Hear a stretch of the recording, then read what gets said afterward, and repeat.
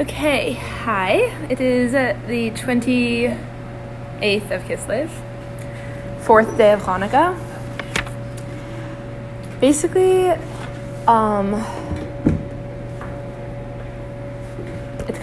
trippy to be in like two places at once, in the recording and here, you know what I mean? Oh, yeah. Like, it's a mind warp.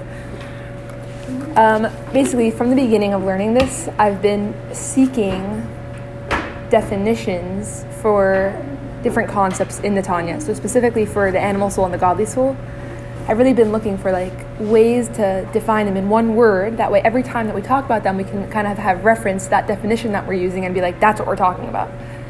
So yesterday I was listening to a lot of Devari Nussbaum, who I highly suggest her podcast. She's amazing. And one of the things that she was explaining about the animal soul, it was so powerful. And basically what she was saying is that the animal soul essentially the animal soul's nature is really separateness. It literally comes from Sitra Achra, the other side, right? Klipa, which is the outer shell. And the animal soul's whole paradigm for life is that I am separate from God and I am separate from the unity of everything. I am something separate, which is why, and it's actually crazy powerful to think about this, the whole concept in psychology of attachment theory, that when a child is born, and a baby is born only with an animal soul, right? If a baby doesn't receive, a baby by its nature needs external validation in order to feel good about itself. And if a baby doesn't receive that external validation, it will literally die. Like a baby that doesn't receive hugs and love and nurture, it becomes something, it really has extraordinarily detrimental effects to the extent that a baby could actually die. A baby is just left alone without anybody touching it or holding it or talking to it, or, and just with like food, it really creates bad stuff and potentially even death, because because a baby's whole paradigm of themselves is your perception of me, which is why a baby who has a mother or a father or a caregiver that's showing it love and that's having eye contact and cuddling it and loving it, it learns that it's lovable, and it learns that it's worthy, and it learns that it's good. But a baby who doesn't have that learns the opposite. And what that baby's nature is rooted in is the animal soul. The baby is only animal soul at that point, and the animal soul, by definition, it believes that it's separate, and so it needs something outside of it to bring it into the connection. So I need my mother to make me feel like I'm worthy of being alive in this world. And then as animal soul gets older, it gets more developed in this belief system and in this awareness and this thought process, and to the extent of I need my friend's validation in order to feel good about myself, or I need to take a drink in order to feel calm, or I need candy in order to feel happy. Like, it's because I'm essentially separate from connectedness and from essential worth and essential goodness, which is God, right? I'm essentially separate from God, and so I need something outside of me to bring me into that connectedness. So that's the animal soul's paradigm. It's really powerful, and it has so many ramifications. But so I think that's what we're gonna call the animal soul. The animal soul is essentially the consciousness of separateness. That's what it is. And the godly soul on the flip side is the consciousness of connection, because the godly soul by its nature knows that everything is connected, and it knows that it is connected with everything, that God is one, Edom Lavado, including itself, right? Chelek Elokam Yimal Mamish. It's aware of that. And so everything that the godly soul does is from this place of connectivity. Right? That's why later we're going to talk about that. There's no from the place of godly soul, I am connected to you. I have no boundary between me and you. I could have healthy boundaries in the sense of what makes me be even more connected to you, but there's no blockage between me and the world, and between me and you, and between me and my divine purpose, and because I'm essentially connected, and I don't need something external from me to prove to myself that I am worthy of being alive, because I essentially am one with the unity of everything, because God is everything. See the difference? It's wild, and it's so like clear once I understood it like that. It's like, and so what the goal is that we're going to do throughout Tanya is let the light of the godly soul, the light of essential connection, essential connectivity, shine onto the animal soul, so much so that the animal soul actually learns that it's also connected, that it also is not disconnected. So all those voices that say, I need another drink, the point isn't to say, go away, go away. What does that do? That makes it, oh, I must be so disconnected that you can't even talk to me, right? And then it's like, becomes louder. But what the godly soul is able to do is actually able to hold all the parts of us, including our animal soul, as we're going to talk about later, and then to bring it into the light of connection, basically, of essential connectivity. Okay, so Perek Daled, thus far, we've been talking about the nature of each of the souls. Right now we're talking about the nature of the godly soul. And we've been talking about the godly soul's nature in terms of its inner nature, its seichel and its midos, how the nature of the godly soul, its mind essentially rules its heart. All emotion comes forth because of the power that's in the mind. We're going to see that it's the opposite for the animal soul, that emotion breeds the thought. Because I have the animal soul has an essential belief that I'm disconnected, right? That's the essential belief. So then in a moment of, let's say, social overwhelm, they're going to feel a feeling of fear or feel a feeling of shame, and that's going to lead to the thought, oh, I must be really smelly because nobody's coming near me. But the emotion is what leads to the thought, versus with the godly soul, the emotion always comes from the thought. You're aware of the greatness of God, and it leads to this feeling of like, oh my gosh, I am one with this. I feel connection with this. I feel loved. I feel loved. I feel lovable. The feelings come from the mind. Then we talked about, Perek Daled has been talking about how not only the innards of the godly soul, but the outers of the godly soul, that the way that the godly soul actually manifests in this world is through the three levushim, thought, speech, and action. Specifically, thought, speech, and action as it pertains to mitzvos. So this is the part that's a little bit vulnerable for me, but I'm flowing with it. And it's really cool because what I'm discovering is that this whole concept of the godly soul's essential connectivity to itself, to God, to the unity of everything, that whole conversation includes mitzvos, because mitzvos are part of the unity of everything. And so for me to say, oh, I'm part of the unity of everything, but mitzvos are another component, that's an animal soul thought, because it means that there's separation here. Really, mitzvos are an essential part of the unity of what the godly soul experiences. So we talked about yesterday how the emotions and the intellect actually becomes, the emotion and the intellect of the godly soul becomes manifested through the mitzvos. It's like a garment. So we also have been talking about it in the sense of like it's an organ. A mitzvah is like it's like your hand, kind of. What does that mean? Or like you could say God's hand. It's both. But what does that mean that it's like a hand? It means that I have a power of movement in my body. The power of movement shines through my hand. So my hand is not me, but it is very, very, very much connected to me because it's actually what allows my power of movement to come through. So mitzvos essentially are what allows the will of Hashem to be shining, and it allows my essential desire to connect to Hashem, my essential desire to connect to Hashem through mitzvahs to express itself. So the innards of my desire and Hashem's desire comes through, you can say like, imagine if you could say like the innards of our desire is our power of movement, and then a mitzvah is like us holding hands. It's like, that's the point of connection, that's the point of actual manifestation of the inner experience that we're having. That makes sense? Sort of. Okay, let's it's a lot of words. that was a lot of words. It's true. Hard to keep up. That was a lot of words. That whole 10 minutes was a lot of words. Mm-hmm. Okay, I'm going to read it inside, and then we'll recap and stuff like that. Okay.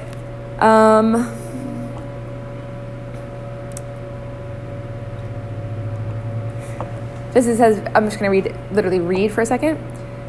When you speak words of Torah and do mitzvos, right, it elevates the soul to a higher level, because since the Torah and the commandments are one with God, the Jew, by donning the garments of Torah and the commandments, also becomes united with God. My friend is here.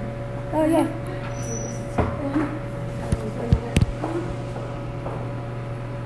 Okay, v'hine shleisha levushim, elu me'hatara mitzvaysaha. One second. Do you know you can get it on your phone, right? By the way, I don't These three garments, machshava, dibur, and ma'aseh, as they come from Torah and mitzvahs, they're called the garments of the nefesh, ruach, and neshama. Im kol zeh gava vegadla malasam le'ein keit v'saif al malas nefesh, ruach, neshama atzman.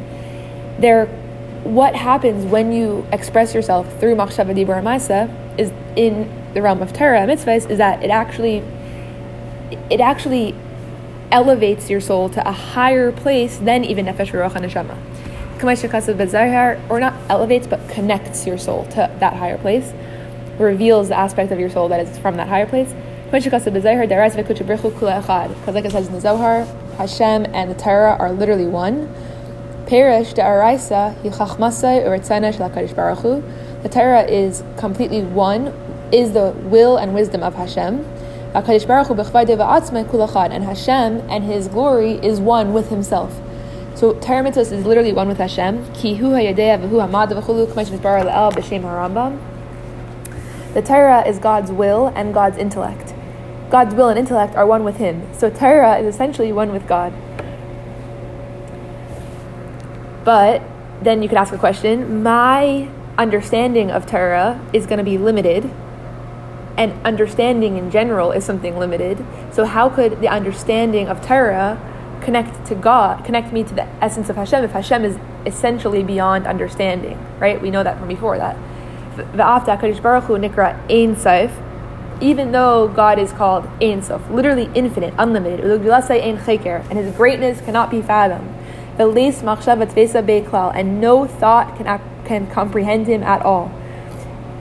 Also His will and His wisdom are completely unfathomable and infinite.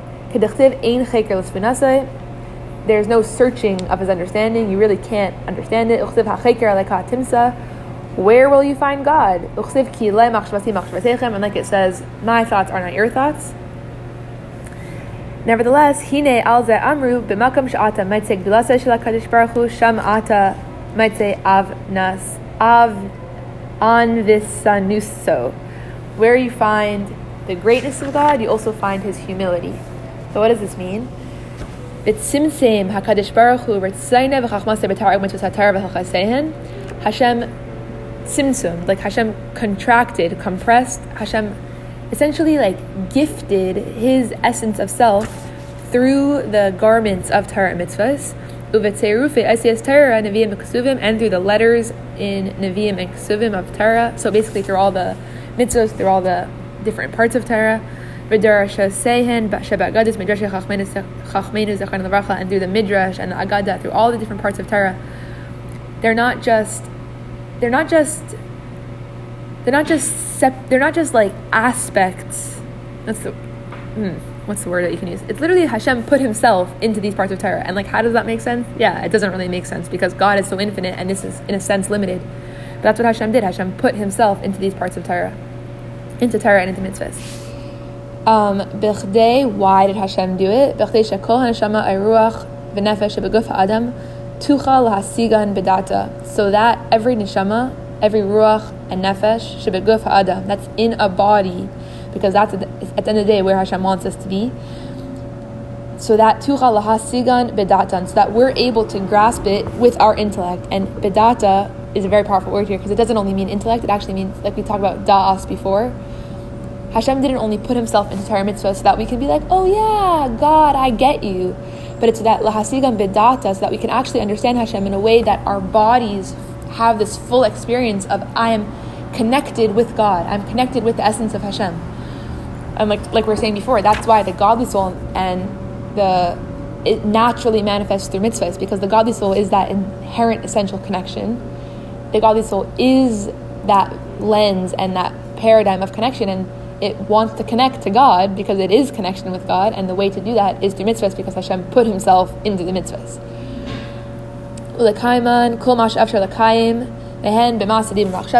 When we do these mitzvahs, everything that we can with machshava, dibur, and ma'aseh. Is like 2 paragraphs less. when I do a mitzvah, I am clothing my essence of self, my soul, through these levushim into the mitzvahs, which are God's self, tzimtzummed into the mitzvah. It's a lot of words. Oh my God. Okay, let's continue. Let's finish this up. That's why Torah is compared to water. Water, imagine a waterfall. It goes from a high place to a low place, right? It always falls. Gravity pulls water down. But the same water that's at the top of the waterfall is at the bottom of the waterfall too. Even though it's like, wow, the water's all the way up there, and then it goes all the way down here. What? Yeah, well, to water.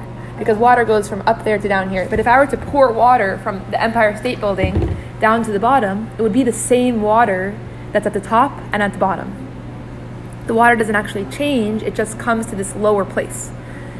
Also, Torah descended from its higher infinite place.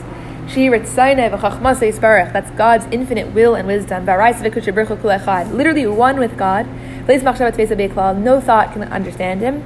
And from that infinite, unknowable place, Nasa v'yarda b'seder hamadregos, it descended through a journey of levels, mimadrega l'madrega b'hishtalshalas ha'elamis, through his seder hishtalshalas, which is essentially like a covering and a covering and a covering of this essence of Torah, until it actually came all the way down here to the extent of physicality and this world kind of stuff, which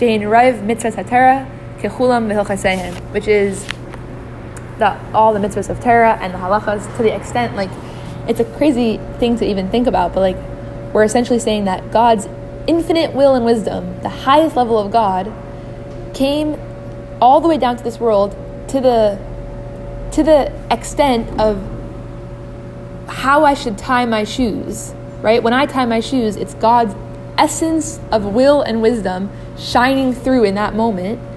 But it's not that, it's a lesser part of God. It's just like that the water came from all the way up there to down here, and it's the same water. When I tie my shoes, it's literally that same essence of God that's the initial will and wisdom of him up there.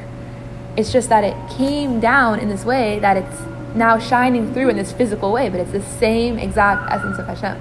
Oh, is that the thing with the waterfall? Like the same Hashem that's up there is down here. In the physicality of mitzvahs, yeah. Okay, cool. Wild. That's a really good way of putting it. It's the Alter Rebbe, not mine. But that's pretty cool. Also with the physical letters in the Torah. If you look at the Torah, that letter Aleph is the physical physical manifestation of the essence of Hashem as he is expressed through Torah. All the books of Torah. Today, why did God do this? Why did God make himself go from this infinite place to this place of expression through limitation? Right? The essence of God is infinite Torah up there. Wow, Chachma, Ratzon, all that stuff. And then Hashem is like, I'm going to put myself all the way down here and express it through the physicality of Torah, through the physicality of tying your shoes the right way, to the physicality of needing to brush your teeth because your body is important, and that's one of the mitzvahs too. Why? So that my thought can comprehend all of the halacha and Torah. Even my thought and even my speech and my action, which are even lower than the level of thought, can be found in them, can be able to grasp them and also be clothed in them. Got it? Oh yeah, that's the end of Tanya for today. But the power of what we're saying here is that God wants us to be alive in this world, and my godly soul wants to be alive in this world, and holistic wellness for my godly soul, literally, what's holistic wellness? Mental, emotional, physical, and spiritual. Is that what holistic means? Mm-hmm. That it's all done combined? Yes, exactly. Oh, I didn't know that. Yeah. And spiritual wellness includes mitzvos, because my essence my godly soul's essence is tied tightly with Hashem's essence, right? It's the connection with Hashem, inherent connection with Hashem. And Hashem's essence, Hashem's essential self is tied tightly with mitzvos. So mitzvos aren't just like some other aspect of my well-being and my wholeness with myself and with my purpose in this world. And doing a mitzvah in this world isn't just like, oh, really we should be spiritual, but the afterthought is, oh, we might as well be in this world doing mitzvahs. It's like really the essence of who I am is expressed when I do a mitzvah. So it's a big deal. But yeah, that's Tanya of today. Okay. What a journey. Okay. Thank you for listening and for being here.